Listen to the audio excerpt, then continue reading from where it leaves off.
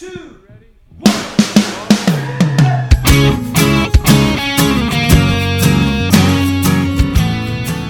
Hello and welcome to Say That, the podcast where your big questions get real answers. My name is Matt King. I'm your host here at the City of Chicago, and joining me here is Glenn Fitzgerald, the founder of Mission USA. Still dealing with allergies.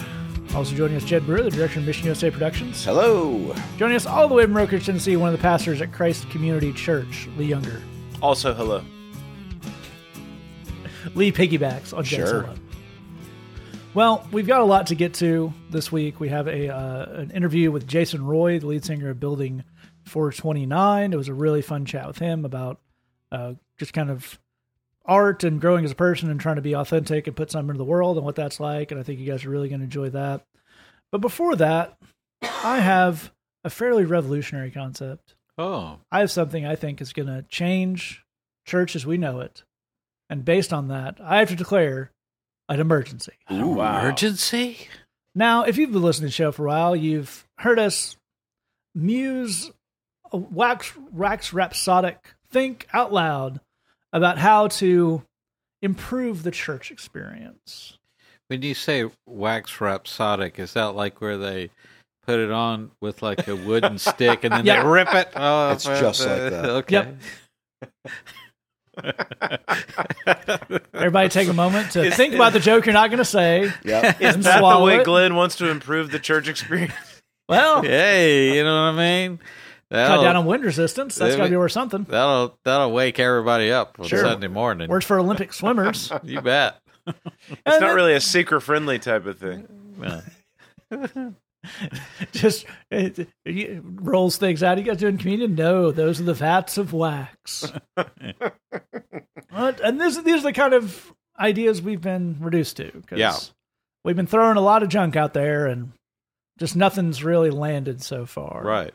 But then we had a thought this week on a text message thread, because if you haven't been to the bridge service, and if you're in Chicago, you're welcome on a Tuesday. Yeah. We've mentioned we've had some folks recently come through who are here for the weekend, and it didn't quite work out. But we just see on social media that you guys are in Chicago sometimes, and Yeah. let somebody know. We'd love to hang out. Well, we're willing to hang out. We depending on will the tolerate hanging Yeah, out. we're fine with it.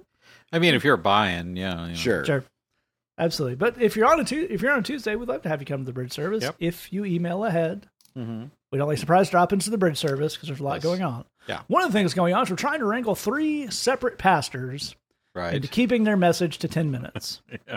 And if you're trying to guess in the history of the bridge, the number of pastors who think, no, I think 10 minutes is about right for the amount of stuff I have to say, that would be 0%. That's despite the fact that every single service we actually take time to issue an actual threat Yes, we of do. what we will do Well, that's if you why go this- over 10 minutes. That's why this was top of mind. We have it on our PowerPoint slide, a rotating spot for a physical threat of things that will happen to you.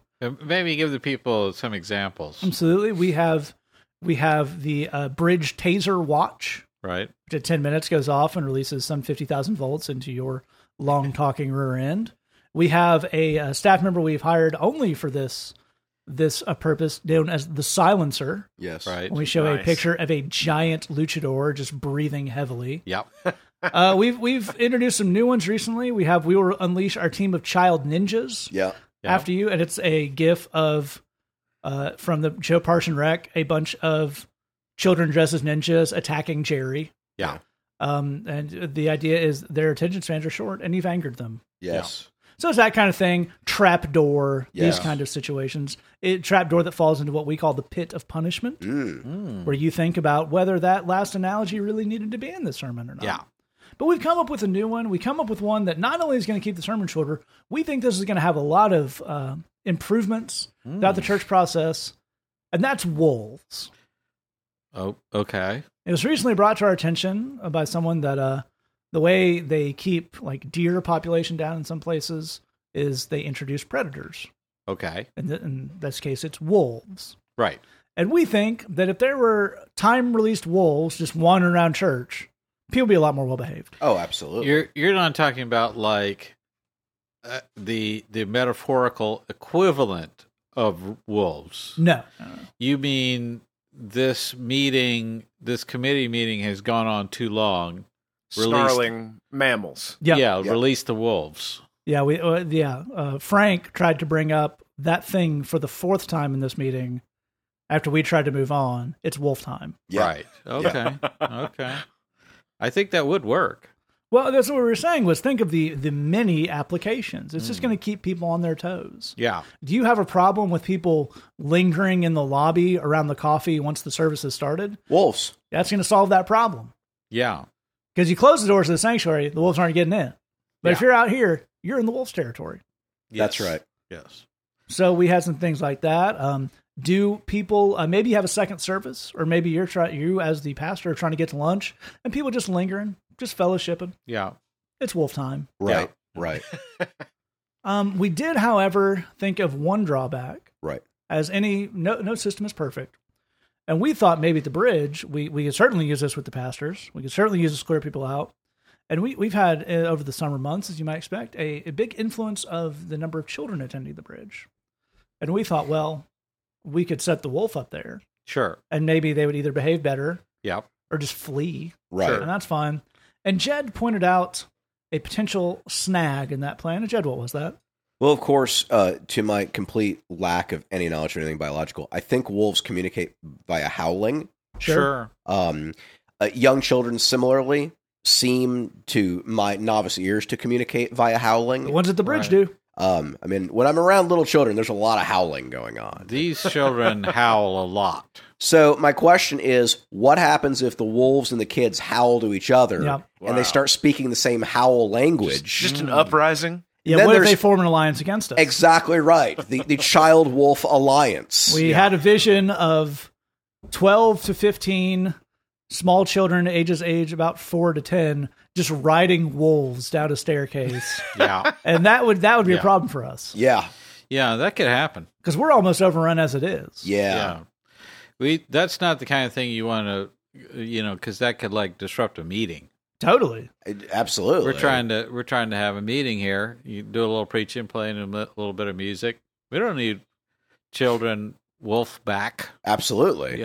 causing havoc. Well, I mean, not to get into the boring details, but all programs have to have insurance. Totally. How are we going to explain this to our insurance agent? Right. You got your basic liability, your basic coverage, but also there could be children on wolfback. So that's a Right. possibility too. Wow. How are we going to pay for that policy, people? Right. Sure, there's special insurance for a children's program. Right. It's just different ways that's covered. There's insurance for, we have animals are allowed. That's why some places you'll see like no animals allowed except for service animals because you actually have to get a different policy. There's going to be animals involved. But I don't think there's a spot on that form No. for children riding wolves aggressively into combat. Here's the thing, though, is if you guys pull this off, I mean, if there is an actual child wolf uprising and you have kids successfully riding wolves into the service and people wind up digging it, all the megachurches are going to be trying to train kids to ride wolves. Yeah. So it might be a thing you can patent and then sell to the megachurch. Oh, WolfCon. Yeah. Oh, yeah, dude. Yeah. Well, I think people will be into that. We're going to teach you how to maximize your wolf's ministry impact. Well, yeah, this brings us to a friend of ours who, please don't Google this because I actually know this guy. He's a wonderful person, but he had a terrible idea to bring in to his megachurch live zoo animals Ooh. and have them in cages in the pulpit because he's making like an animal analogy. No. And you can't just picture an animal in your mind. I certainly No. can't. You have to have a live I'm animal. drawing a blank. What are animals, Glenn? Yeah. No one knows. Yeah, it's very confusing. You can't just picture here's an animal. you Nope. know. So as much as this insane rambling about wolves in church sounds, it's actually been done. Yeah. we are still for some 340 something episodes on coming up with sarcastically coming up with a crazier idea than Christians have actually tried. Yeah. And to that point, I want to explore the zoo animal thing for a minute because clearly it's insane from every conceivable angle. Right. It only seemed like a good idea to this guy. Yeah. Because the people in the audience are what on earth? Yeah. You just say the lion will lay down with the lamb. I know what that means. You don't have to physically show me these animals. Right. Here's the person I would pay real money to hear the interview with. The zoo representative who took that call. Yeah. Yes. Because I'm sure you get, it's a birthday party, it's a school fair, and we're going to do a thing, and it's educational, but you get a call from First Local Megachurch. Yeah. Pastor wants so-and-so, you're like, okay, so it's like outside, it's like you're doing a church carnival kind of thing. No, we want them inside, on stage. Did they react badly to laser beams? Right. Strobe lights. Pastor's got an idea. Right. Well, the thing that you hope is not true, but the thing that you definitely are picturing is that, you call up the zoo and the guy answers the phone, hears this insane idea and says, picks a number he knows you wouldn't pay. Sure. Look, it'd take $1 million before I do something that crazy. Sold. That's what you hope didn't happen. Yeah. Like, really, you're hoping a lot. Yeah. Well, and this brings us to a story I may have told on the show before, but I just love it so. Or counted secondhand to me, but a friend side there. This is just as insane, but it doesn't seem as much because it is a thing. The idea of a live nativity. Yeah. You do a thing, and there's one in a very large church around where I'm from that involved camels. Okay. And literally mid-sermon. So we got them on. They're kind of coming off. They're still in vision. This camel, just as one might say, did his business. Yeah. Directly in the eye line, like faced the audience. Right. And then did that mid-sermon. Right. And Pastor, you're not going to back after that. No. Well, this is the thing. I'm not sure I can say this with definitive clarity, but if you could find like a Bedouin, okay, and explain to him, we took this camel inside an indoor area. Yeah, he might be baffled by why you would do that. Yeah. And now I want you to imagine that you're in the elder meeting, the writing team meeting. Yeah, they have those. Whereas somebody brought up, what we could do. You mean a sermon writing team meeting? Yes. And maybe the pastor's there or not. Who's to say? But then somebody brought up the idea of we could get live animals, and you hear just from kind of off to the side in the cage, just growling. Right. And somebody gets up and just puts their finger on the latch and said, "What was that, Jeff?" Yeah. He says, maybe we could talk about people's problems. That's what I thought. Yeah. I'm going to sit back down. Yeah. Wolf Church. Oh, yeah. Wolf Church. I think we fixed it. And on that very, I'm sure, lucrative and paradigmatically shifting reality, I'm going to declare emergency off. We're going to jump to our first question here. If you have this all the way to the end, I'll use some ways to get in touch with this. First question comes in anonymously, and it says, whether it's my time, my energy, or my money, I turn around and it's all gone. How do I know Are we? Did you want to do a bridge box plug? Yes. I was wondering that same thing. I was so focused on getting out of the emergency in a timely manner. Wolf Fox. Now, we're going to need to expand because as of now, I don't think there's a way to send a wolf through email. Right. Not yet. I'm sure a number of companies are working on it.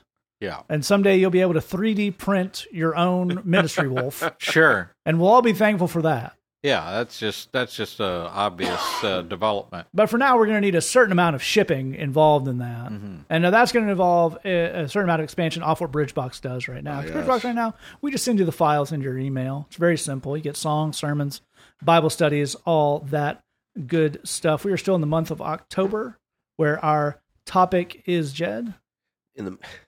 I thought you were looking at me, so you wanted me to throw to it. This is all going completely terribly. This is the last one we're doing. We're moving in. Wait, I'm writing the Bible study now. What's November's? It's so gone off the rails.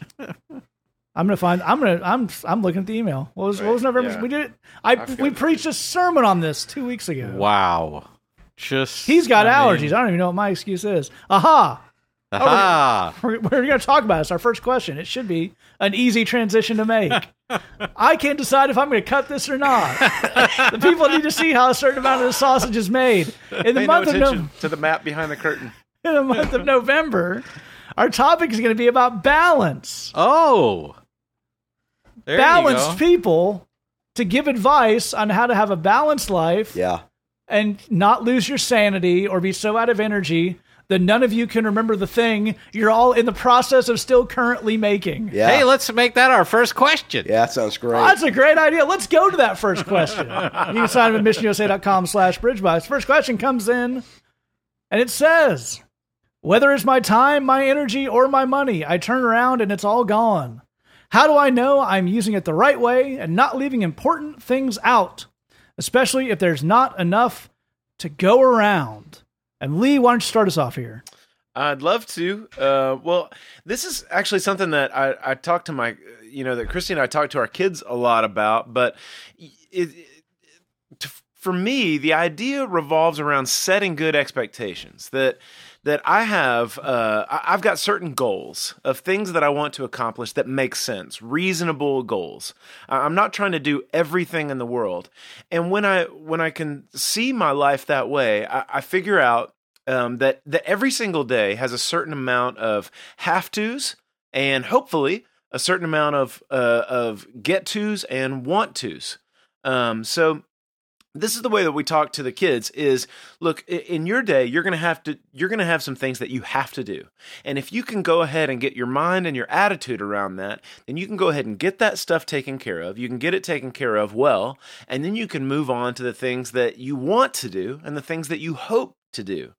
This is really, really important for a balanced life. You can't just do, the deliverables that have to be done, do as much as I can and work myself, fingers to the bone and that kind of stuff, because this is something we talked about in a previous episode. That's not a sustainable way for somebody to live. You've got to have a way to fill yourself up. You've got to have a way to, you got to have things that you enjoy, hobbies, things that are just things in your life that don't take a lot of thinking, things that are totally different from the work that you do. And when you can kind of populate your life with, I've got my have-tos, the things that I've got to deliver on, and then I've got some things that I hope to get to, and some things that I just want to do. That's when you have kind of a balanced life. But that whole thing comes from starting with a reasonable goal. So the things that I have to do, I have a reasonable amount of stuff. I'm not trying to conquer the whole world, and I'm not, being lazy or apathetic or anything like that. I've got a certain amount of stuff that's reasonable for the type of person that I am and my vocation or in my schooling or whatever it is. I'm going to deliver on that stuff. And then I'm going to find the stuff that is fulfilling for me, the stuff that the kind of fellowship or the kind of hobby or the kind of trip or the kind of whatever that fills my tank up. And that's the kind of thing that we want to look at. We talk about this a lot with just the idea of balance. But you'd be surprised to know how many people don't have a good idea of or don't have an intentional time set aside for relaxation or just for hobbies. But that kind of stuff actually makes us better at the things that we have to do. If I've got some stuff that I want to do, some things that I hope to do, that's going to make me better at the stuff that I have to do.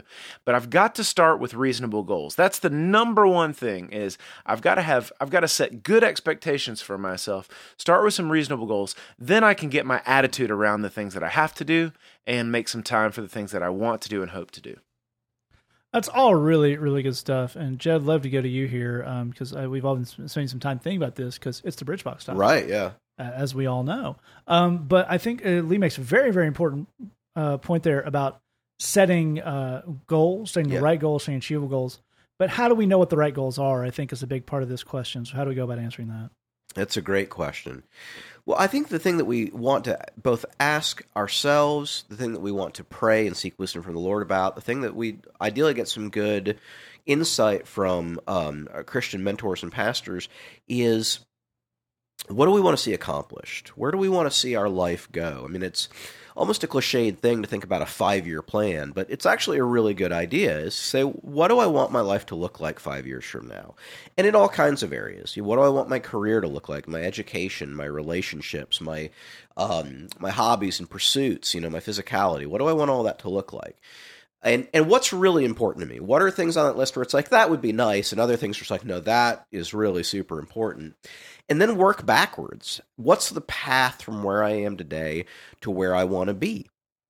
It turns out, a funny thing about being in the kind of work that we are is your eyes, miraculous transformations are possible in people's lives in the span of 5 years. I mean, really, really amazing stuff if they're working a plan that will get them there. If we're working a plan and a path that can actually do that. If we have a sense of where we're trying to go, what we're trying to accomplish, the kind of life we're trying to build, and we can work backwards on what the steps are that get us there, then that means we can begin, exactly like Lee is saying, setting goals. That means we can begin setting some goals, as my wife would put it, some gates, some points of demarcation so that we know how we're doing along the way. If you've got a good plan and you've set good goals and you and hopefully others are holding yourselves accountable as you take those steps to pursue those goals, man, the sky's the limit. It's really an amazing thing just how much growth and change a person is capable of. But we do want to invite the Lord into that journey, into that process, not just of taking the steps, but figuring out what those big picture goals are to begin with. I think so often we box ourselves in on what we would allow ourselves to consider possible. I think the Lord often has, maybe not in the eyes of the world, but bigger plans and bigger ideas in store for us than we would really allow ourselves to consider. And I think it's really important, and this is something where our prayer life is critical, but also input from other Christians can be very helpful, to have people help us have some blue sky thinking and some daydreaming and some thinking outside the box and taking some of the limits off. I mean, Scripture talks about the idea that no eye has seen and no ear has heard, no mind has conceived, the kind of things that God has in store for his people. And that applies to you too. So creating a space where you can really let your imagination run and invite the Lord to be a part of that process and guiding you of the kind of life that you'd like to live. Now, at the same time, let's look at almost the polar opposite thing, which is being realistic about what you have before you today. When I hear people talk about being bad with resources, I think a lot of times there's a false guilt there, because what they really are saying is, I have very little resources. I have very little money. I have very little time. I have very little energy. I want to see those make a huge impact when that's not exactly realistic. If you've got $20 to spend, you can stretch it a certain amount, but there are limits to this. You can't stretch it infinitely. Don't beat up on yourself because you have $20 to spend. Let's figure out how to do a good job with that $20, and then we'll figure out the rest from there. We want to remove that sense of guilt and that sense of shame, which is really common among Christians, particularly about resources. There's a lot of Christians guilting themselves and others about you should magically be able to do more with what you've got than you already have. We want to remove that. We want to get into a mode where we're thinking big picture and inviting the Lord to guide us in that process of ideation. Amen. That's all really, really sharp stuff. And Glenn, I think exactly what Jed gave us there ties back into what Lee was talking about the idea of have-tos versus want-tos and get-tos. Because I think when people think about using their resources effectively, having balance, that's almost certainly a lessening. There's that idea of, if I really put my foot in it and did it, I could do all this stuff, but it'll also eventually burn out. So I need to scale back and kind of call that balance. That's really not what we're talking about. Balance helps you do more, right? Right, absolutely right. I think there's a lot that drains us, and that's part of what we want to talk about here. So here's the first thing that wears me out, okay? And I mentioned this in the Bridgebox sermon I preached on the subject. But for me, I don't know how the devil comes at you, but here's the number one thing he comes at me with is, you better hurry up. Yeah. Gotta be now. You need to look at, like, the time is ticking away and you are not doing it. So you need to do it, and the success isn't where it needs to be, and the accomplishments aren't where they need to be, and the kudos and the whatever, and money and whatever else. You need to hurry up. And man, does that deplete me? It makes me feel terrible all the time. And this is not God's voice. God doesn't come to me and say, "Hurry up." The Lord may come to me and say, "Let's do this, and let's do this now." And he may come to me and say, "Here's what we need to do today. Follow me. Here's where I'm going to lead you." But so we get into this haste thing. Then we have the other end of that spectrum in dread. So dread is something where there's a sort of an element of fear or disliking something, but it's coupled with an avoidance element to it. So if I say, here's what we say to ourselves: I really need to make that appointment with the dentist. I need to I need to stop putting off going and doing this thing that I don't want to do. That's dread. You dread having to do that thing. So we get that dread, and that makes us put things off. And then on the other end, we get this haste that we have to hurry up and do something. Between the dread and the haste, all of that works us into inaction. That makes us less productive, as Matt was pointing out. And that's where the devil wants us.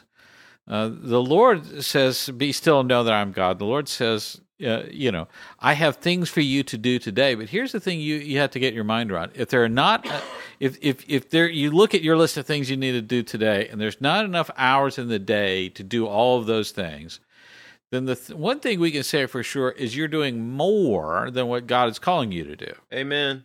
God doesn't call you to do more things than you physically have time to do. So you're putting other stuff in there. So just pure logic says you are adding something in that God does not intend for that to be added in. We need to figure out what those things are and get rid of them. And we need to get rid of anything that drains us of our energy, of our passion, of our enthusiasm for life. Any kind of dread, any kind of haste, anything where the devil's kind of pressuring us to shed that and say, okay, the Lord's given me enough to do today, and I need to accomplish those things, but I don't need to add other stuff in there and pretend like that's extra holiness. That's the kind of stuff the devil's putting into our thought process. And it's all really, really good stuff. And in that, on that night where Glenn and I both preached our Bridgewatch sermons about this, which was only 5 days ago, but things shoot out of the mind pretty quick. Yeah. One of the other angles we were talking about as we were sitting down and getting those sermons together and getting our night at the bridge together was the idea of other people putting stuff on you. That part of the idea of, you say, whether there's time and energy and money, and it all seems that it's all gone before I've done what I want to get done with it. Part of that reason may be because other people are inserting themselves into that situation and informing you what you should be doing with this. That whether that's relatives or friends or churches or whatever, someone's telling you this is the real deal. This is the important thing here, and you have to bounce that stuff off God, because there's never going to be a lack of people with their hand out. There's never going to be a lack of people injecting themselves into what they think you should be doing, and not to vilify all that. I mean, there's more good opportunities out there than you can engage in with the time and energy you have. It's not about good things necessarily. It's about, as we're talking about, your specific call, what God's actually asking you to do. And if someone's going to speak into that, it needs to be someone who has built up the trust in your life for you to know that that's what they're looking to help you find, is the thing that God wants you to do that is gonna do the right things for you, as opposed to someone just saying, what you should probably do is my thing, and you should probably do it more.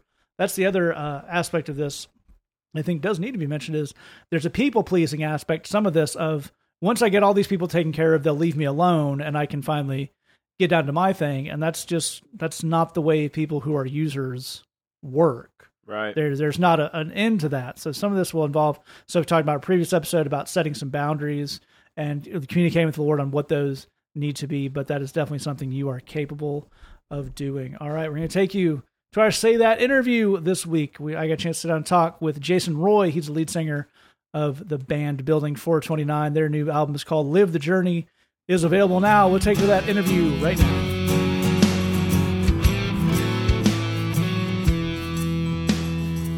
Well, for our audience, who probably most of them have heard of Building 429, but if anybody hasn't, how would you give the quick description of the sound and what y'all are doing and where y'all are going?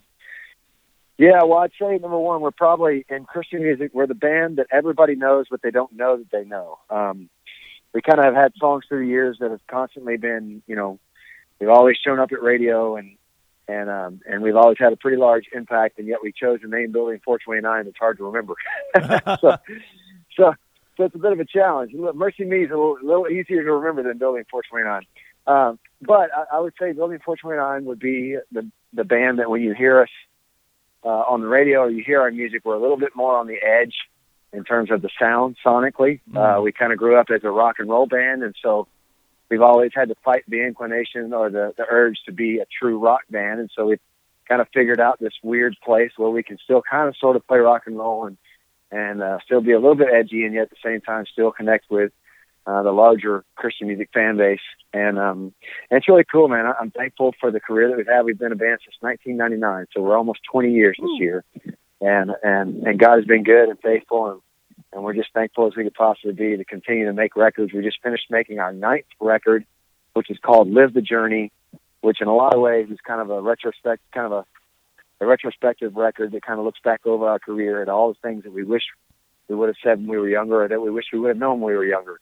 So really a cool time in our career when we're able to kind of look at ourselves and see us for who we are, to know who we are, and to grow from that. Absolutely. Well, I think, as you say, you guys have had some real success, and a lot of that has been, if people only know a couple songs, it's probably maybe the big worship anthems, the Where I Belong, the We Won't Be Shaken, and this record sonically seems to have a little bit of a different feel. So what was the idea behind it, and was there any trepidation of kind of we're gonna take things a little different and take a little different angle on things for this project? Yeah, I think this record was different in a lot of ways, but it really starts, I think every record, there's an emotion that you carry with you that kind of is the pace setter, I guess, and the pacemaker. In past records, we kind of walked in on adrenaline, and you could hear that show up on the record, you know what I mean? And on this record, I think we walked in a little bit more introspective, a little bit, maybe a little bit weary from the road, but also this season of life for us has brought quite a few challenges. And I think maybe not to say that we've had it just great, but life hasn't been extremely, extremely hard until probably the last 3-4 years. And then all of a sudden when life gets hard, you have to kind of face up with your own work and your own words and the things that you said. You have to figure out if they still apply. And I think for us in this last season, we just really wanted to be vulnerable and be real and be honest. And when you say, hey, we want to be vulnerable, real, and honest, then the record itself, the actual audio sound of the record becomes a little bit more vulnerable, a little bit more real, a little bit more honest. And so that's really what showed up as we were making this record. Well, and I think that totally comes through, and it carries over to a little bit in what you guys did around the record, too, in the run-up to it. And these are still up on your website. People can check them out. You'd written some devotionals to go with the songs, some email blasts that are going with stuff, and was that kind of born of there's a lot to chew on here, and you wanted to have some other avenues just to connect with the fans on that? Yeah, it's an interesting day and age when you can make a project and release it to the world, and people may not hear it until 1.5 years or 2 years later. That's a wild thing to me, because we've grown up in the era where first week you release a record, everybody's excited about it, and then and you go out and do a first week tour and you hit critical mass immediately. And so for us, what we really wanted to do is we wanted to make sure that this record had legs so it could run a long time, and one of the ways that we went about doing that was to say it out loud. This record is different. It has a lot more depth in it. And for me, writing devotions is a part of kind of my pastoral heart. But then to go beyond just like, okay, this is the scripture that I was reading when I thought of this song, and here's something for you to think about. No, it's actually dig in and actually put 1,000, 2,000 words on paper, and in a lot of ways, almost write a like a small portion of a book, outlining the ideas behind the songs. And so that's what we did, and I really am thankful for it again, because every day there's a new email that comes in. I got one just yesterday that really impacted me. It just kind of blew my mind. This guy sent an email just telling me how much the record meant and how he just kind of ran into it, and how he was so thankful for the depth of it. And that's, normally what we get is, man, this song rocks, or, oh my gosh, that's my jam. But when the emails come in that are 2 pages long telling you why it matters, it's pretty cool. Yeah, that's the other. It's very much the same thing when we do the podcast. It is a weird thing to put something out in the world and kind of for a little while hear radio silence, but then as you're saying, when the people it hits so much harder than just, I heard that on the radio when they were doing the big, first week push. It's an interesting thing to see how the depth is there, even as the breadth may not be what it once was. But you're talking about, and I think it's an amazing point of, both you had that pastoral heart to the impact these songs have on people, but they were also something you were working through at the time. Yeah. And whether it is any art somebody makes, that could be a song, that could be a sermon they're preaching, it could be just a nice post somebody puts up online trying to encourage people. There is that kind of push pull between, I want to say exactly what I want to say, but I want people to catch up with it. So what's been your experience kind of putting the more vulnerable thing out there and also having people respond to it?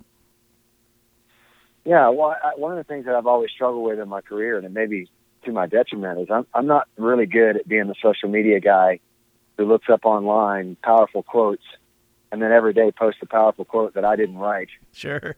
And 50 billion people like it because it's Theodore Roosevelt's Man in the Arena.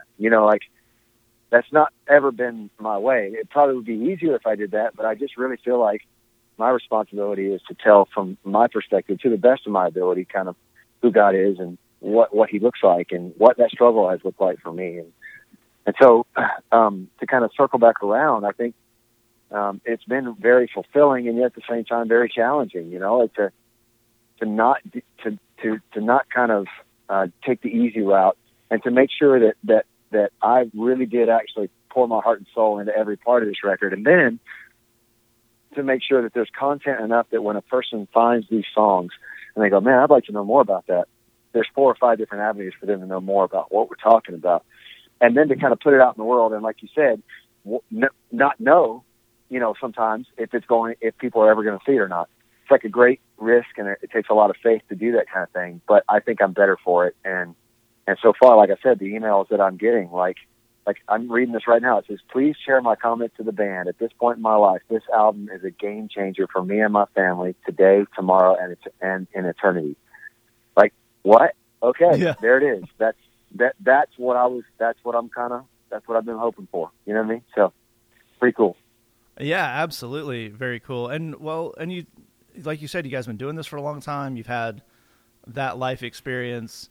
It's one of those things of, if you went back to 1999, Jason, and told him, you're gonna have the hits, you're gonna be on the tours, but it's gonna be this email from this guy that really blows your mind. I always wonder how would beginning of career people even know how to process that? Yeah, because in the beginning of your career, you just signed a record deal and you think your greatest dreams are coming true, and you're on tour with the biggest bands that there are. And at that point, just getting on a tour bus and going, I'm going to ride this for the next 2 nights, right? Yeah. It's like the greatest thrill of your life. You're like, oh my gosh, a tour bus. And, and here I am now, 15 years later, and that's just my second house. It's like, so yeah, it would be, I don't think that kid could comprehend. But what I would say is I would definitely say, be more open than you think you need to be. Like, be more real, and don't guard your heart the way that you feel inclined to guard your heart. And those are the things that I would tell myself when I was younger. I think it's great advice in the time traveling sense, and also great advice for our folks listening in whatever avenue that takes for them. And they can check out Live the Journey by Building 429, available wherever you get fine music right now. Jason Roy, thanks so much, brother. Hey, Matt, thank you so much, man. I appreciate it. Okay, that was our interview with Jason Roy of Building 429. We appreciate him sitting down with us. Again, Live the Journey is available wherever you download or stream music, or if you can find a music store, they might have it. Whoa. They might have also monkey paws and magical amulets, because I imagine they have to also get into some antiques and knickknacks, but they might have the CD, or you can get it on iTunes or Spotify or wherever you get music. We're going to get our final question here. It comes in anonymously, and it says, I was reading Romans 14, 1-13, and it talks about passing judgment on the servant of another, and that we ought to welcome those weak in faith, including the non-believers. What does this welcome entail on our part and God's part? And Glenn, I'd love to get you to start us off. These are some things we talked about recently with both Barry with the people who are weak in faith, and we talked a fair amount about not passing judgment on other people's servants. So what do those have to do with kind of the life we're trying to live here? Well, the context of that bit of Romans that we're referencing, bearing with those who have a weak faith and bearing with the people who have that weakness, it's referring to people who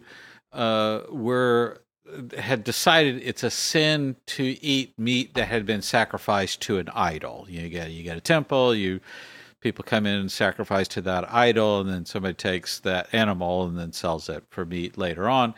And you can see how it would have sort of a weird connotation to it, but it's just meat, and that God is a made-up thing, so it doesn't matter one way or another. But some people decide, no, that's a sin. Can't do it. It's a sin. This is what we call legalism. Right. Okay. So when Paul says we need to accept the person whose faith is weak, he's talking about legalistic people. He's talking about people who are trying to be so holy that they make up extra stuff that's not even written in the book. That's weakness, is what he's saying. This is not a strong Christian. A strong Christian goes to God and says, what is the right path and what really matters? And do you care if I eat this meat or some other meat or whatever, And, maybe I ought to be considerate about eating that in front of somebody where that would give a conviction to them or weird them out in some sort of way, just be kind of rubbing their nose in it. But apart from that, do I need to be concerned about that for my own self? Is this something you want me to do or not do? A legalistic person leaves God all the way out of it and decides on their own, I'm going to be extra spiritual just in case. And you have to do it too. That's the Bible calls that weakness. That is a weak person. This is not a developed Christian life where the person is listening to the Lord. They're going off their own made up stuff of what's hyper spiritual. So what's the right way then to be welcoming of that and dealing with that? Well, it's tough for me because, like many of you, I've had mistreatment from people who have been legalistic because that's what they're doing to Jesus all the time. They're coming to him and saying, hey, we made up a rule that you have to wash your hands before you eat, and then your people don't do it, so I guess you're from Satan. This kind of a deal. So you're making up some sort of a legalism, and now I'm supposed to be bearing with you in that. Well, here's how we're supposed to look at all of this stuff, and this would include, as the question implies, even people who are non-believers. Here's the way we want to look at this: is the Bible says we, in terms of our ability to understand spiritual truths, the Bible says that right now it's like we see a dim reflection as if in a mirror. You picture an old bronze mirror back in biblical times where they had to hammer it out and it's kind of lumpy and it's not a really good mirror. But you see, the only thing that you see are just these cloudy reflections of what's really true, and that when we die, we'll see things for the way they are. Well, to me, this introduces the idea of some people have a really dim reflection, and some have a slightly less dim reflection that they're seeing of what's really true. Think of it this way in more practical terms. Let's say there's a famous historical event, and there's a handful of people that were there and saw it, and then there were other people that saw that secondhand and then thirdhand and what have you, and you went out and asked all these different people, some who saw it firsthand, some who just heard about it second or third hand. You ask them to describe what's going on. Here's what you would get, is some of this would be fairly accurate, some would be not super accurate. Some of these accounts would have extra stuff added in. Some stuff would have key pieces missing, and so on and so forth. So everybody would have a different level of accuracy and fidelity on what's going on, but they'd all be clueless in certain ways. So we need to think of all other people in the world in this way, that there are people who aren't believers that do have sort of a sense of something from the Lord they can't quite. It's a very dim reflection. They can barely make out the shape of it, but they sort of have a sense of that. And there are people who have been walking with the Lord who see things much more clearly, and they're getting day by day closer to Him and getting a sharper focus on things. So if we see all of that variation, it gets us in the mindset of seeing everybody's on a journey. Some are at the beginning, some are further along. Amen. But it doesn't mean that any one of those groups has a monopoly on all the truth. That's a really, really great summation of that part of this thing. And Lee, I'd love to get you to focus on the not judging another man's servant idea here and what that has to do with us today. Yeah, when I read this question, the first thing that came into my mind is one of the constant fights that happens in my house between my kids, which is when one of my kids starts parenting one of the other kids. And immediately that kid that's being parented by one of their siblings loses their complete and total mind, even though they did it to the other one yesterday. And, and Christy and I are always shutting this down in defense of this other child who's being parented. And we always say, hold on, you stop. I'm their parent. I will tell her what to do. You don't have to do that in any way. So you let me handle that. I will handle that in all circumstances, in all matters. And you will not handle that in any matters because you don't have the authority to do that. And when I read this question and even reading Romans chapter 14, there's a really cool verse in there where it says that a servant is going to be able to stand or fall in front of his own master, and his master is able to make him stand. The idea being the Lord is the one who is over all of us, and He is going to get people where they're going. I love the way that Glenn described folks being on a journey and that everybody's in a different stage in that journey. The Lord is able to zoom out and see where everybody is, where everybody's going, and work in them and bring stuff into their life, take stuff out of their life to get them where they need to be by the end of their journey. And we get kind of stressed out about that. We want to make sure this person gets this part figured out now. We want to make sure they get this other part figured out later, whatever it is. But the Lord is the one that's working all that out.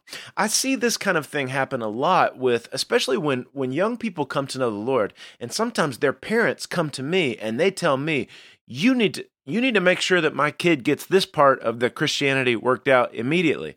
I always tell them, when somebody's on their spiritual journey, it can be like a young person who's kind of, like when they're kind of going through their adolescence and like their feet grow really fast before they kind of grow tall enough to, grow into those feet. Sometimes the feet happen first. There's a struggling little kind of mustache and stuff like that. And then later on, the whole thing is worked out and this is a fully grown person. And this can be that way with somebody's spiritual journey. The Lord is able to work all that out. What He doesn't want us doing is squabbling about the little stuff. Over and over again in Paul's letters, he says, I want you to avoid, fights over words. And man, it is so frustrating to see, like, different denominations and different groups get in squabbles about, little theological points that nobody can ever prove or nobody can make sense out of. And nobody, by the way, that you've ever reached out to cares at all about any of those things. And this is the deal, is that Jesus said, don't judge anybody, ever. And so that's the way we want to walk through this, is exactly as Glenn said. They're on their journey. I'm on my journey. The Lord is the Father of all of us. He is going to be the one to parent us all and get us where we need to go when we need to get there. That's a really great way to break that down. And Jed, let's get you close out here, but I think one of the things where these two concepts overlap is this idea of, what is my role? Yeah.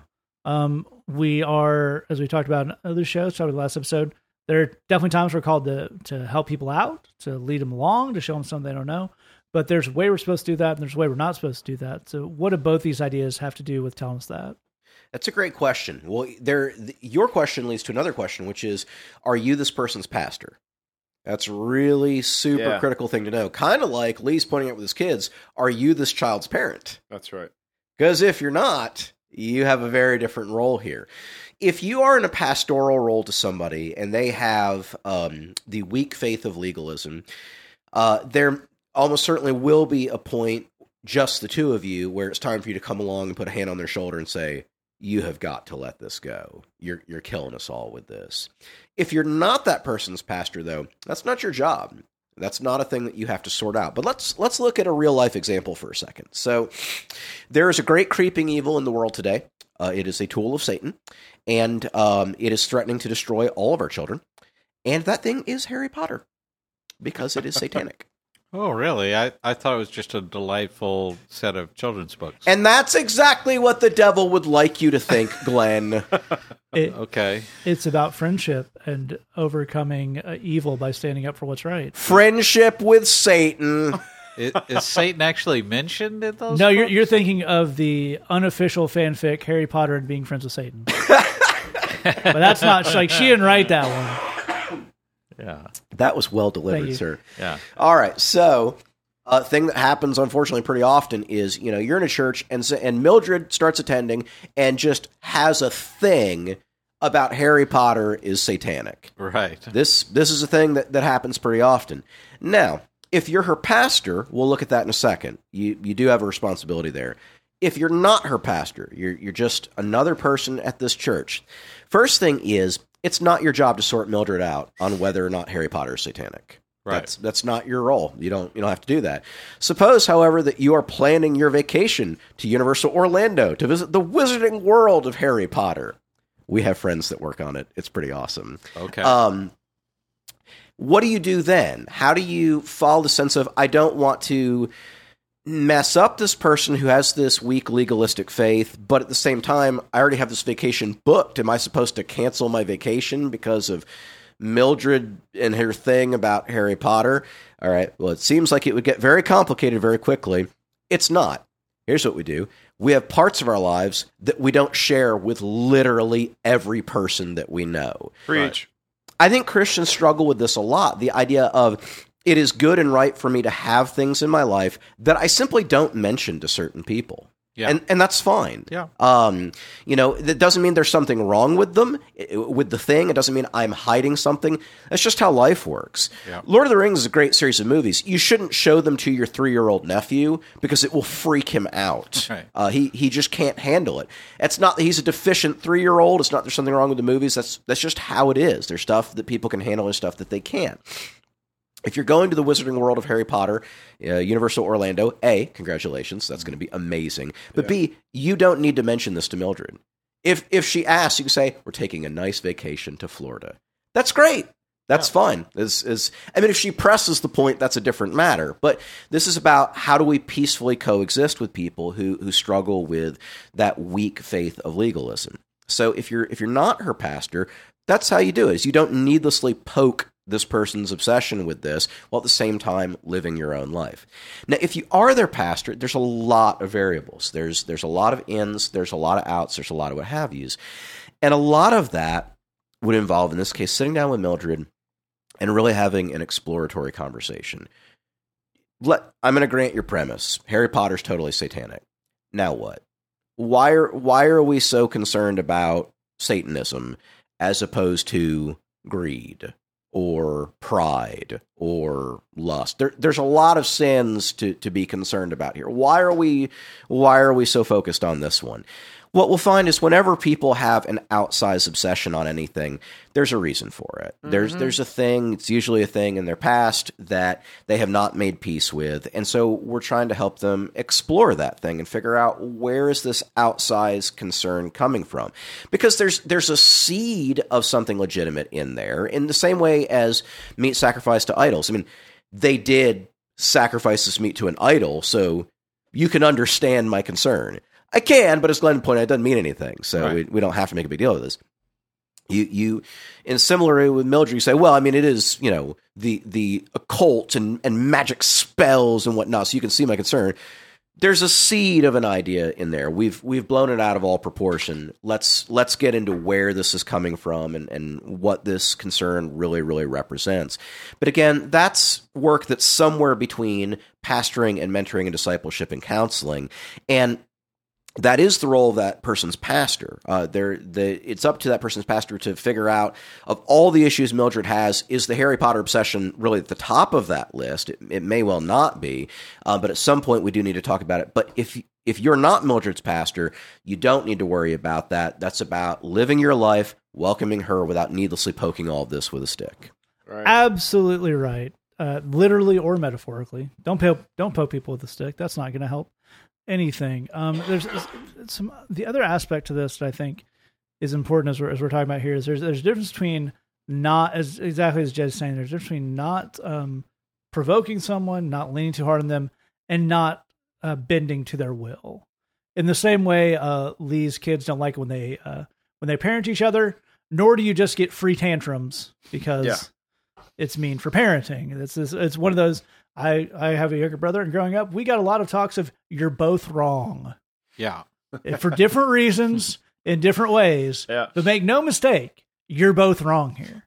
And some of these things fall into that. We do want to bear with people, but that doesn't, as Jed's pointing out, it's important to fold that in with us. We've been talking about boundaries recently.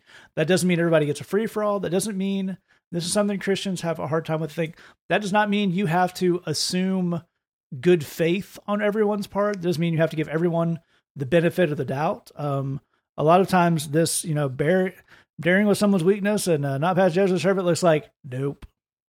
Just as we've talked about before, the power of a simple nope and disengagement. And you can acknowledge that, hey, God is working on you and you're doing your whole thing over here, but I'm also trying to maintain my sanity over here.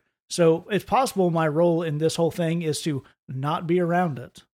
That is a role that many of us are called to in other people's lives that maybe goes a little underrepresented in that idea. I would also like to point out that when it came time to plug Universal Studios, Jed didn't have a hard time remembering anything.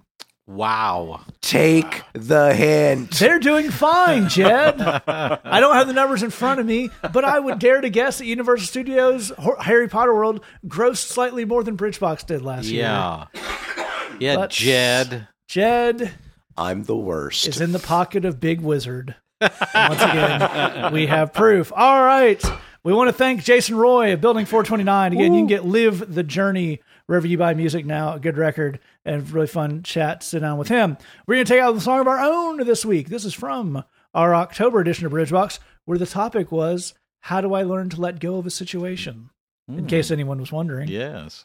It features our friend, the very elusive, reclusive Pool House Guru, with an assist from our friend Ryan Wendt. The song is called A Tiny Little Start, and we made this for our friend at Chicago Tiny House, which is an awesome project some friends of ours are doing to address homelessness in the city of Chicago. They're looking to do exactly what it says, take some vacant lots, build tiny houses on them for folks to live in while they're getting back on their feet. It's a great project. We really want to see it come. So if you go to chicagotinyhouse.com, you can get a download of this song. So this is Tiny Little Start, the Pool House Guru featuring Ryan Wendt. Take out that. Thanks for listening.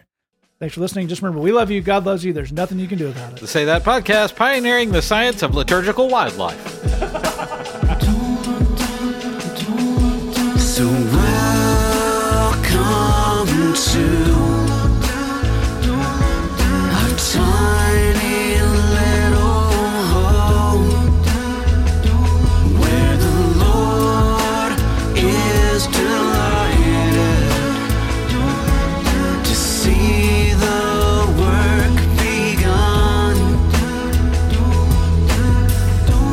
Don't look down on a tiny little start, 'cause man may look at mansions, but God looks at the heart.